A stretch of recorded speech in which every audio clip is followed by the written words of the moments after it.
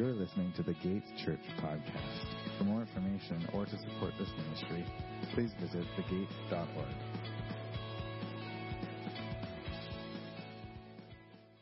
We've been reading through the events leading up to and following Jesus' birth and what that means. And as we've been going through that over the last month, we've seen that people respond to it in mainly two ways. Right?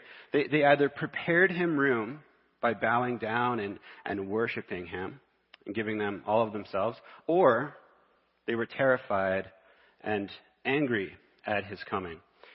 So nobody really reacts casually or ambivalently, because Jesus' claims to be Savior and King demand an absolute response. They demand an absolute response. So we either respond by preparing him room, or alternatively by giving him no room at all. There's no middle ground with someone who claims to be God incarnate. There's no middle ground with that kind of a claim, right? So as we've been discussing over the last month, there were only a handful of people during the events of Jesus' birth who did prepare him room. And we've been learning from them in the different ways that they did that. We've been learning from Mary and Joseph and the wise men, the angels and the shepherds, which we'll be talking about at Christmas Eve. And today we'll be talking about and learning from the stories of two devout Jews whose names were Simeon and Anna. And from their stories, we'll be learning today that part of what it means to prepare Jesus' room is to have a willingness and a desire to wait on the Lord. A willingness and a desire to wait on the Lord, which I think is a timely topic for us in the busyness and craziness of Christmas, right? So we're going to be talking about waiting. So please turn with me to the Gospel of Luke. We're going to be going from chapter 2, from verses 22 to 38. Luke 2, 22 to 38. So this is after Jesus is born. So from verse 22. And when the time came for their purification according to the law of Moses, they brought Jesus up to Jerusalem to present him to the Lord. As it is written in the law of the Lord, every male who first opens the womb shall be called holy to the Lord. And to offer a sacrifice according to what is said in the law of the Lord, a pair of turtle doves or 2 young pigeons. Now there was a man in Jerusalem whose name was Simeon. And this man was righteous and devout, waiting for the consolation of Israel, and the Holy Spirit was upon him. And it had been revealed to him by the Holy Spirit that he would not see death before he had seen the Lord's Christ. And he came in the Spirit into the temple, and when the parents brought in the child Jesus to do for him according to the custom of the law, he took him up in his arms and blessed God and said, Lord, now you are letting your servant depart in peace according to your word. For my eyes have seen your salvation, that you have prepared in the presence of all peoples a light for revelation to the Gentiles and for glory to your people Israel. And his father and his mother marveled at what was said about him. And Simeon blessed them and said to Mary his mother, Behold, this child is appointed for the fall and rising of many in Israel, and for a sign that is opposed, and a sword will pierce through your own soul also, so that the thoughts from many hearts may be revealed. And there was a prophetess, Anna, the daughter of Phanuel, of the tribe of Asher. She was advanced in years, having lived with her husband 7 years from when she was a virgin. And then as a widow until she was 84, she did not depart from the temple, worshiping with fasting and prayer night and day. And coming up at that very hour, she began to give thanks to God and to speak of him to all who were waiting for the redemption of Jerusalem. Let's pray. Heavenly Father, what a privilege and blessing it is to be able to gather together with your people in your presence because of what Jesus has done for us.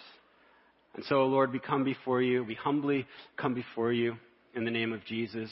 And we ask that as we go through your word, that you would write it on our hearts, that you would change us, that you would mold us, and that we would learn what it means to prepare you room, Lord. I also just want to lift up that gentleman who passed out earlier in the service, Lord, wherever he's at right now. I pray that you would bless him and be with him.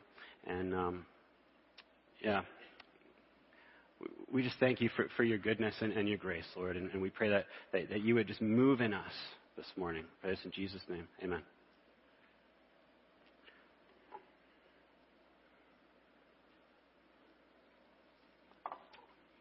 All right, so one thing I remember about Christmas as a kid, which I think we can all relate to, and I know I've mentioned this before, but one thing I remember about Christmas as a kid was all the waiting, right? There was a lot of waiting in Christmas season, right?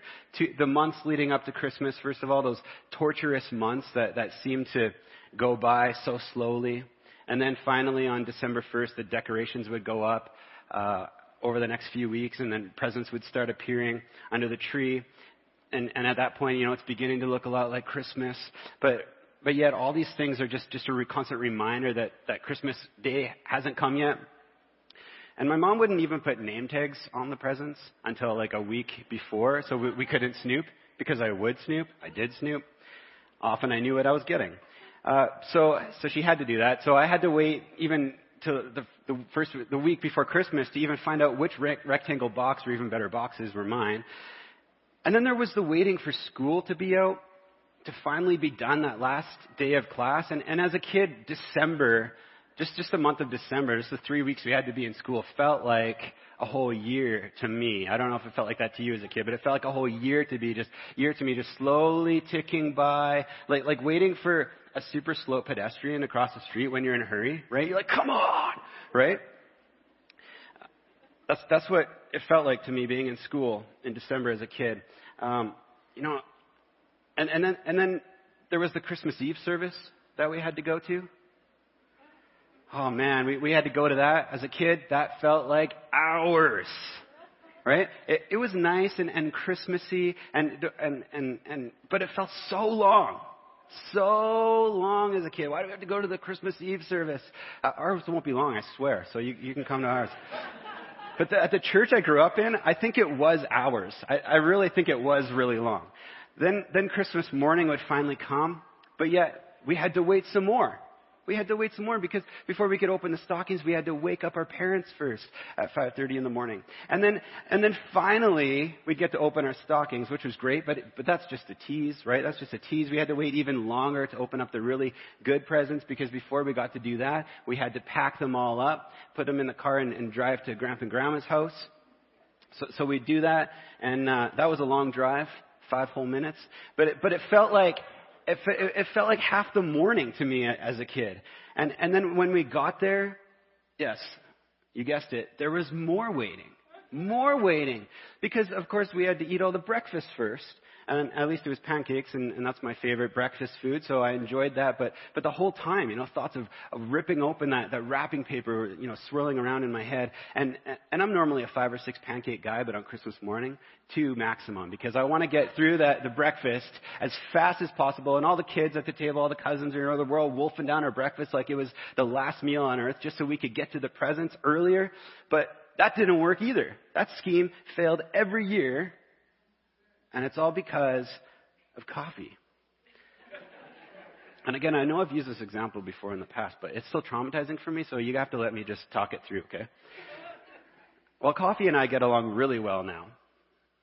As a kid on Christmas morning, coffee was my sworn enemy, because while us kids were jumping out of our pajamas and shaking and dancing around the tree like some cultish dance, waiting, the adults, they're just slouching in their chairs at the breakfast table, sipping their coffee. Not in a hurry, and not even drinking the coffee.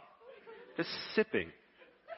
Slowly sipping. And we're down.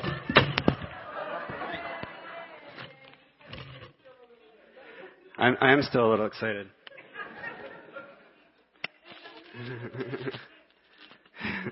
We're dancing around the tree, going all crazy.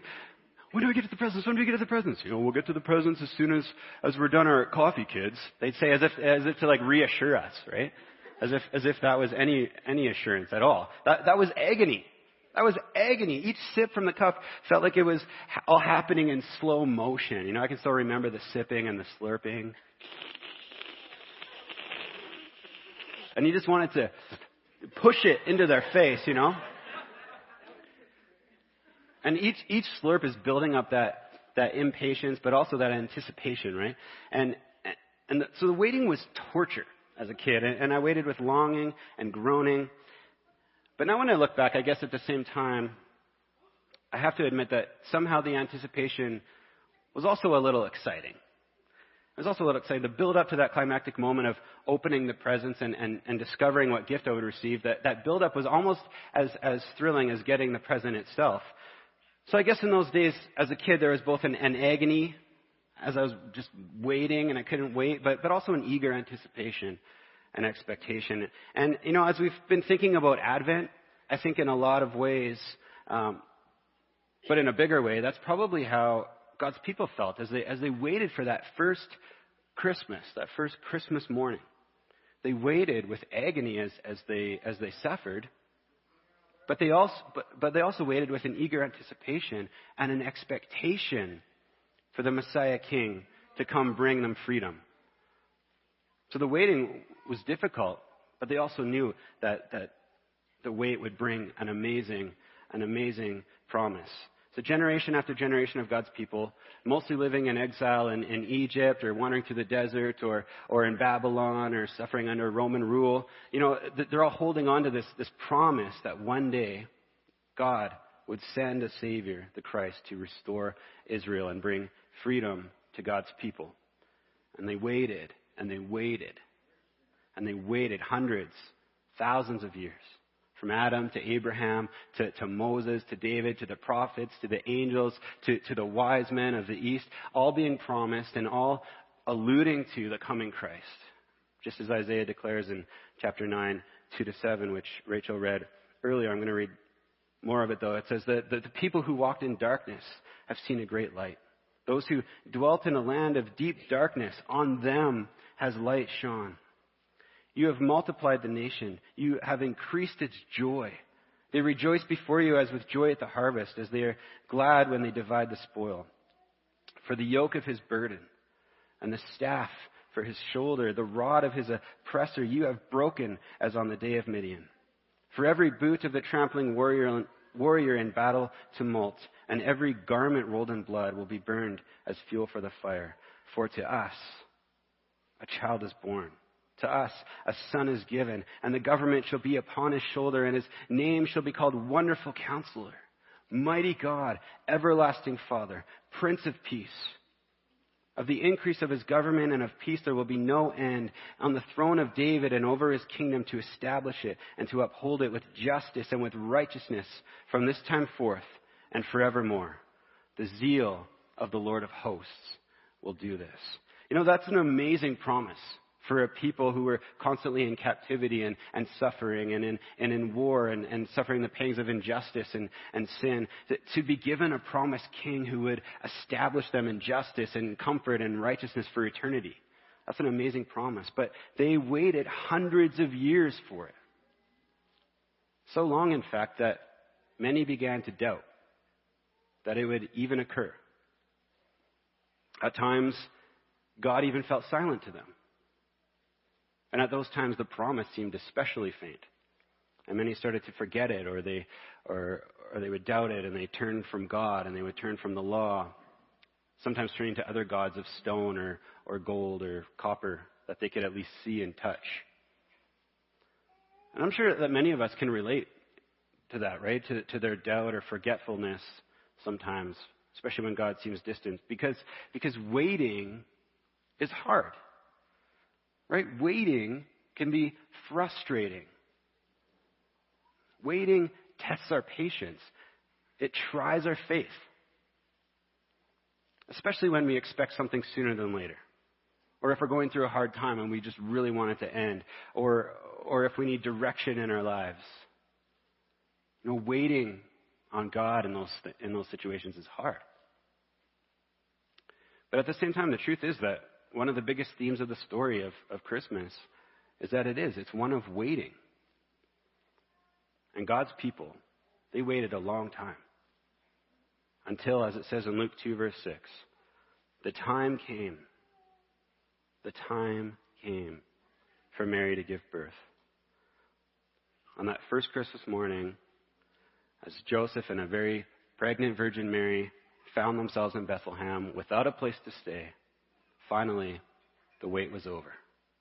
The right time had come. And Jesus Christ, Emmanuel, God with us, gave himself for the world and was placed in an animal's feeding trough. What a humble Savior. What a humble Savior who counted himself nothing so that we could have everything. He's the fullness of the glory of God, the Word in which the world was created through, who is outside of creation, filled with all glory, yet he set that aside and he came into creation for us. Born as a helpless baby child in less than mediocre conditions and in relative obscurity, also he could save us from our sin. And the timing of this day was no accident. The timing of this day was no accident. In fact, all the promises of God referring to a coming Messiah were pointing to that exact moment in time. That moment was, in fact, God's perfect timing. Galatians 4:4 says, "But when the time had fully come, God sent his Son, born of a woman, born under the law." When the time had fully come, God sent his Son. My kids this week were snooping at their presents under the tree, which reminded me of me. And one of them suggested to me that we just open them right now. He's like, "Hey, Dad, let's just open them right now. Why not?" I mean, he was playing it off as a joke, but I know that he really wanted to. And of course, as I've explained in detail earlier, I empathized with him and his longing and desire to just get to the presents already. But even so, I told him, we can't open them yet. We can't open them yet because it's not the right time. We have to wait because those presents are wrapped and placed under the tree for Christmas morning. That's why they're there. And in the same way, God's promise of a Savior was prepared ahead of time for that exact moment. That's why we call it Advent. The word is derived from the Latin adventus, which means a coming approach or arrival. So at the right time, Jesus arrived. At the right time in history, God came to dwell with man. Everything was in place perfectly. So one of the things I love about the Advent year is that we're reminded of this. We're reminded of the glorious truth that God's timing is perfect. When we're waiting on him, we can trust that we'll never wait longer than we have to. And that if we are waiting a long time, it's for a good reason. But again, quite often we don't trust his timing, do we? And we often have two unfortunate responses when we're in the midst of waiting. Number one, first response, we get tired of it or frustrated by it. And we start to doubt that God will even show up or follow through.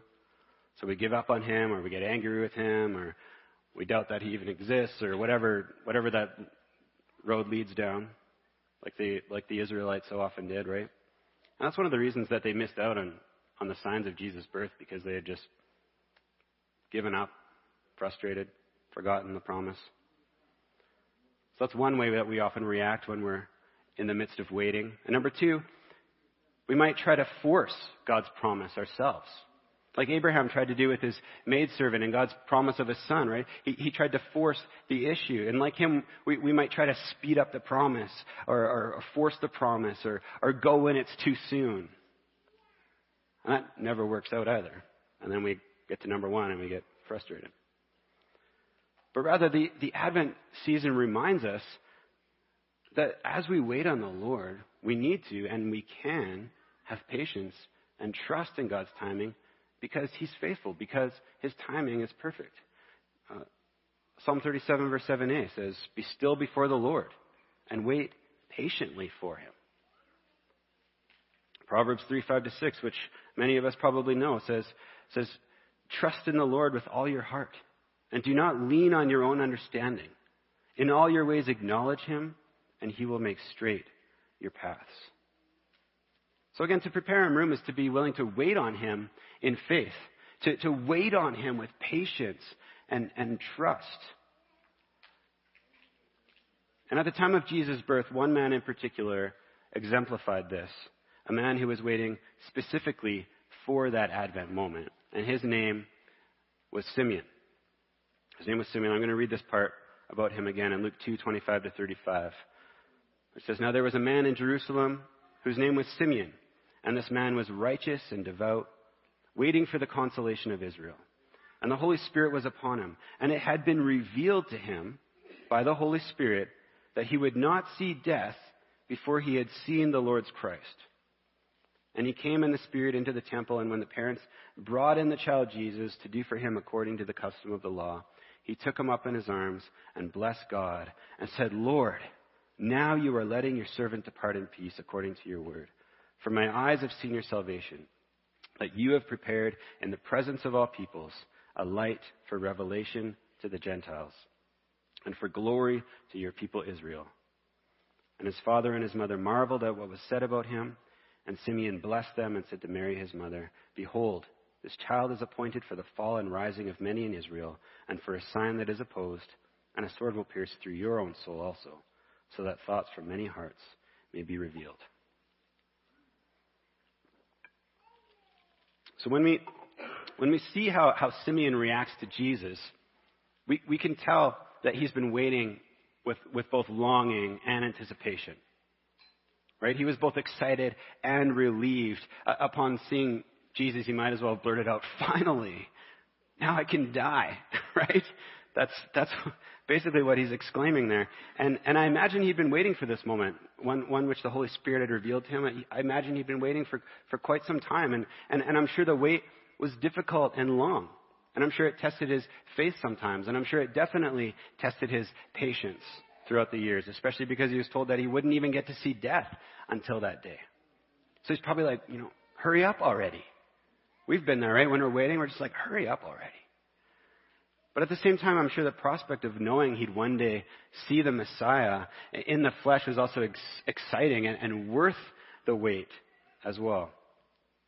And now, after all those years of waiting with longing and expectation, a young couple walks into the temple to dedicate their firstborn son, and he sees the promise. Finally, he sees Jesus. And what he says next reveals to us what Christmas really points us to. And he's been waiting a long time to say this. He says, "My eyes have seen your salvation, that you have prepared in the presence of all peoples a light for the Gentiles and glory for Israel."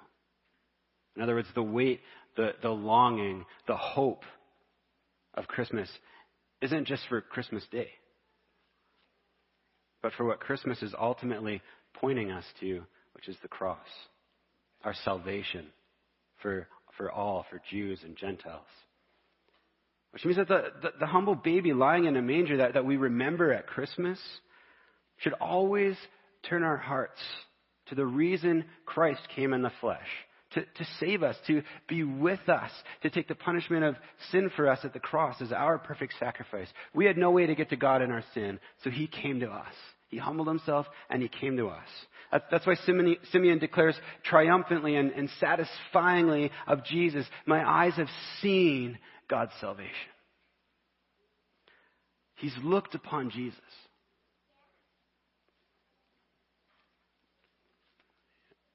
As a dad now, I end up spending a lot of my Christmas Day and Boxing Day, and the day after that usually, putting together my kids' toys. I'm sure a lot of dads and moms probably can relate to that. Which means that they don't actually get to see their toy or even play with it until I'm actually done building it or screwing all the pieces together. And in the same way, the gift of Jesus that's revealed at Christmas is only fully unraveled and realized at the cross. So they saw the gift of salvation when Jesus was born, but that salvation was only fully revealed and paid in full at the cross in his death and resurrection. And for Simeon, no doubt, as he laid his eyes in wonder on this baby, knowing what this baby would do and accomplish, again, I'm sure in his mind the wait was worth it. And now he would depart from the earth in peace, his heart full of praise and wonder to God, which makes Simeon a prime example for us of the truth that waiting on the Lord is worth it. It's worth it because the Lord is faithful and trustworthy to keep his promises. But more than that even, this story is also a reminder for us that as we wait on the Lord, that we can be confident in our hope. We can be confident in our expectation. Again, when I was a kid and longing to open my presents, like I said, it wasn't complete agony because I knew that the day was coming. I could see the presents wrapped and sitting under the tree. I could see them there. There were signs that Christmas Day was approaching. So I knew I'd get to open them. And yeah, it was hard to wait. But I also waited with assurance and with confidence because I knew that it wouldn't be forever. The presents under the tree with my name on it the week before was proof of that. And in the same way, when God promises us something, it's like he's placing that wrapped present under the tree. We might not know when we get to open it or even what's inside of it, but we can have confidence that the day will come. His faithfulness and his spirit within us actually give us assurance of that hope. That's why the psalmist can declare in Psalm 62 verse 5, "For God alone, O my soul, wait in silence, for my hope is from him." The psalmist is preaching to his soul, saying, "For God alone, O my soul, wait in silence, for my hope is from him." So when we hope in God alone, it's not a wish. It's a guaranteed when. God's promises are something we can trust in and expect with 100% guarantee.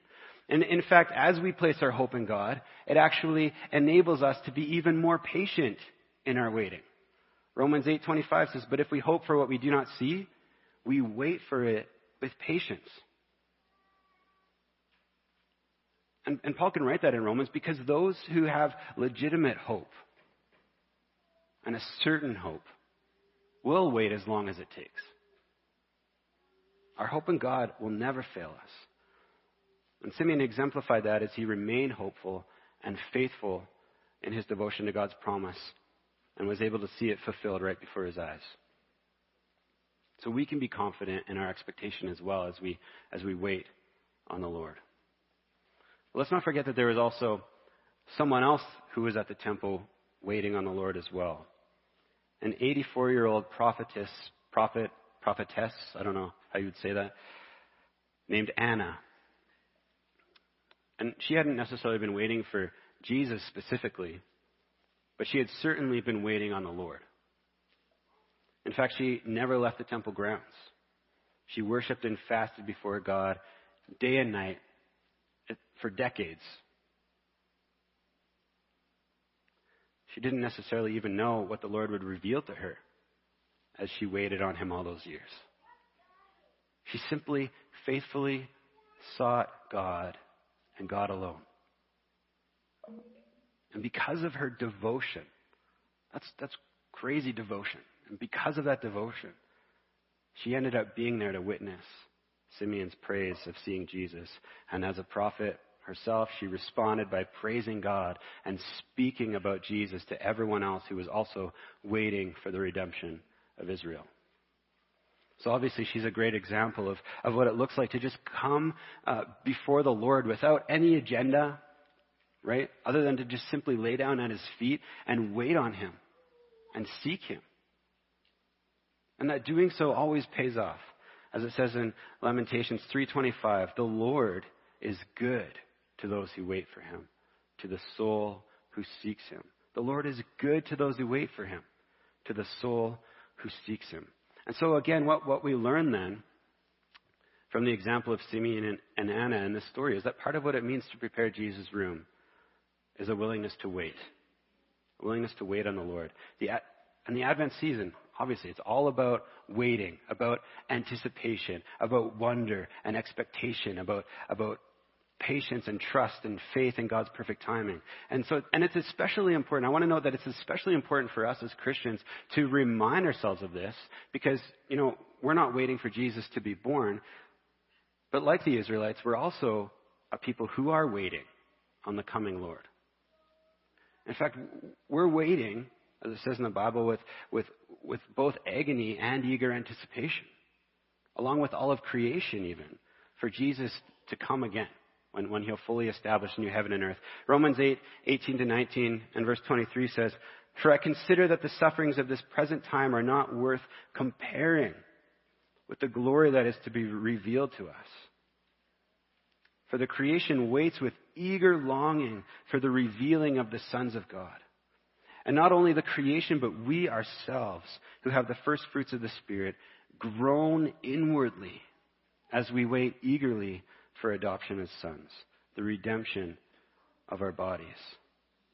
So even though we can now know Jesus and believe in him and follow him, and though his Spirit is alive in us as a seal of God's promise, we're still waiting. As Christians, we're still waiting, groaning inwardly, but also eagerly for that day when he comes again, when suffering and tears and tragedy and pain and sin will be no more, when we can joyfully and freely live in the presence of God for eternity.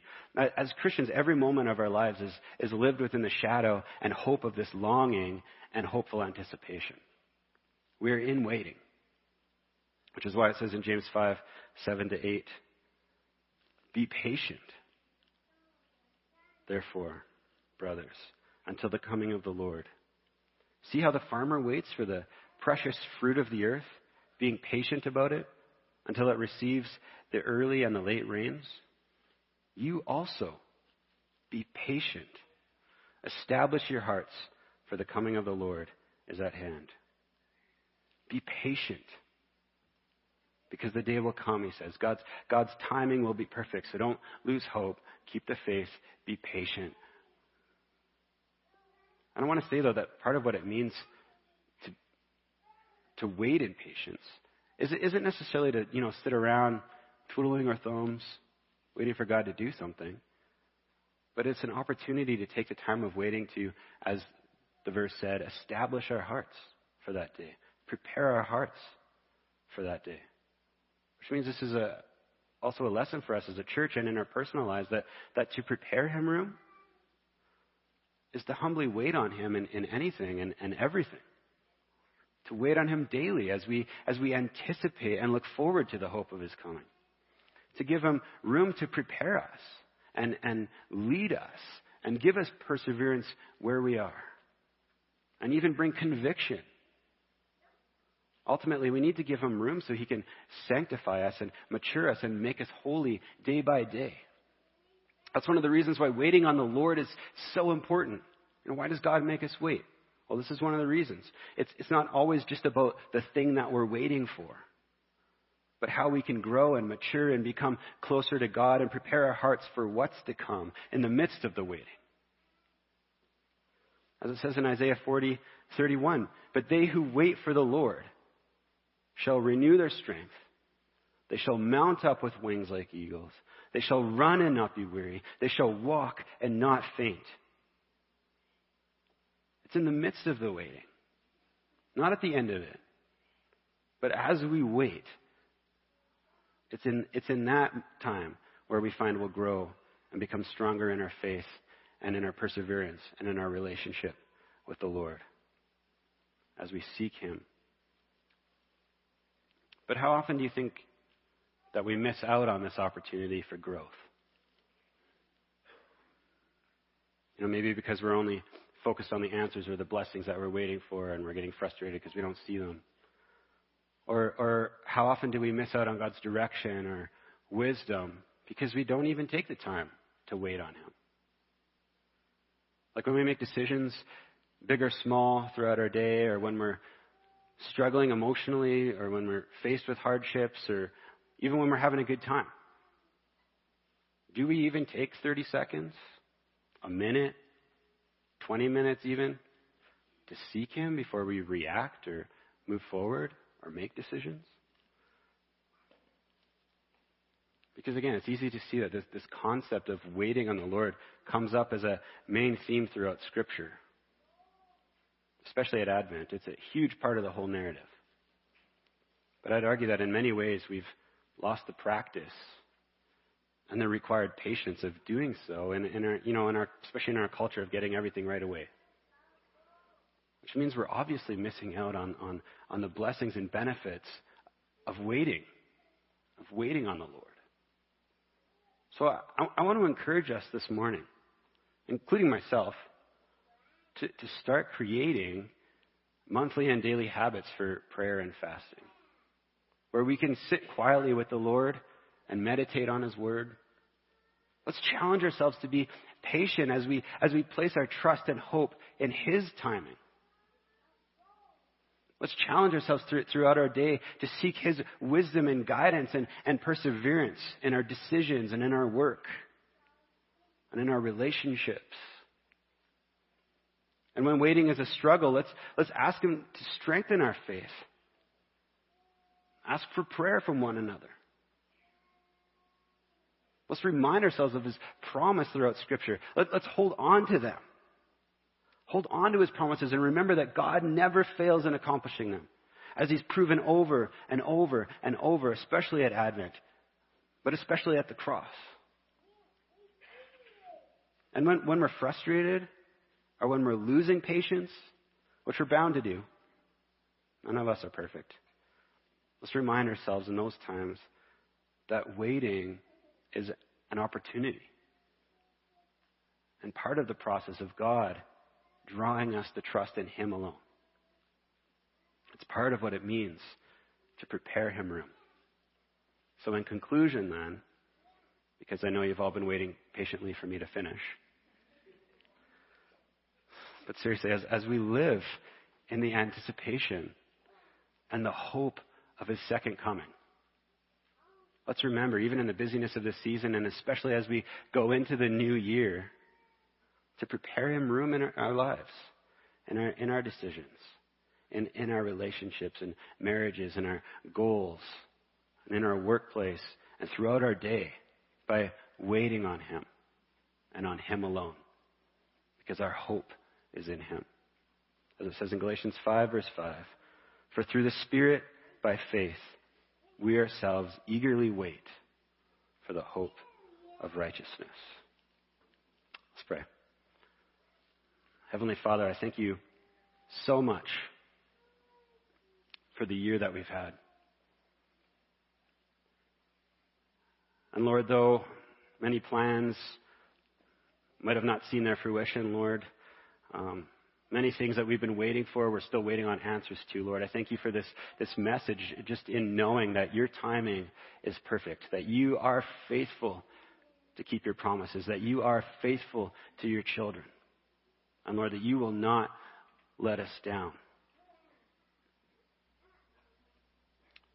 So I pray for those this morning that are in the midst of waiting and are frustrated and don't understand and don't get it and are having a hard time, Lord God. I pray that even now Your Holy Spirit would increase their faith, that You would draw them to You. Because that is the point, Lord, that we would be drawn to You, that we would come into relationship with You and grow in the knowledge of who You are, Lord. And I thank You that the Advent season reminds us of why we get to do that, because You sent Your Son, because You loved the world in this way, that You sent Your Son, Jesus Christ, to be the propitiation for our sins, to take our place. So Lord, we give You all the glory. We pray that You would teach us what it means to prepare Your room. And that as we do so, as we learn, Lord, that we would grow and become a church that proclaims Your name in an even bigger way than we ever have in the new year, Lord. I give You all the glory. In Jesus' name.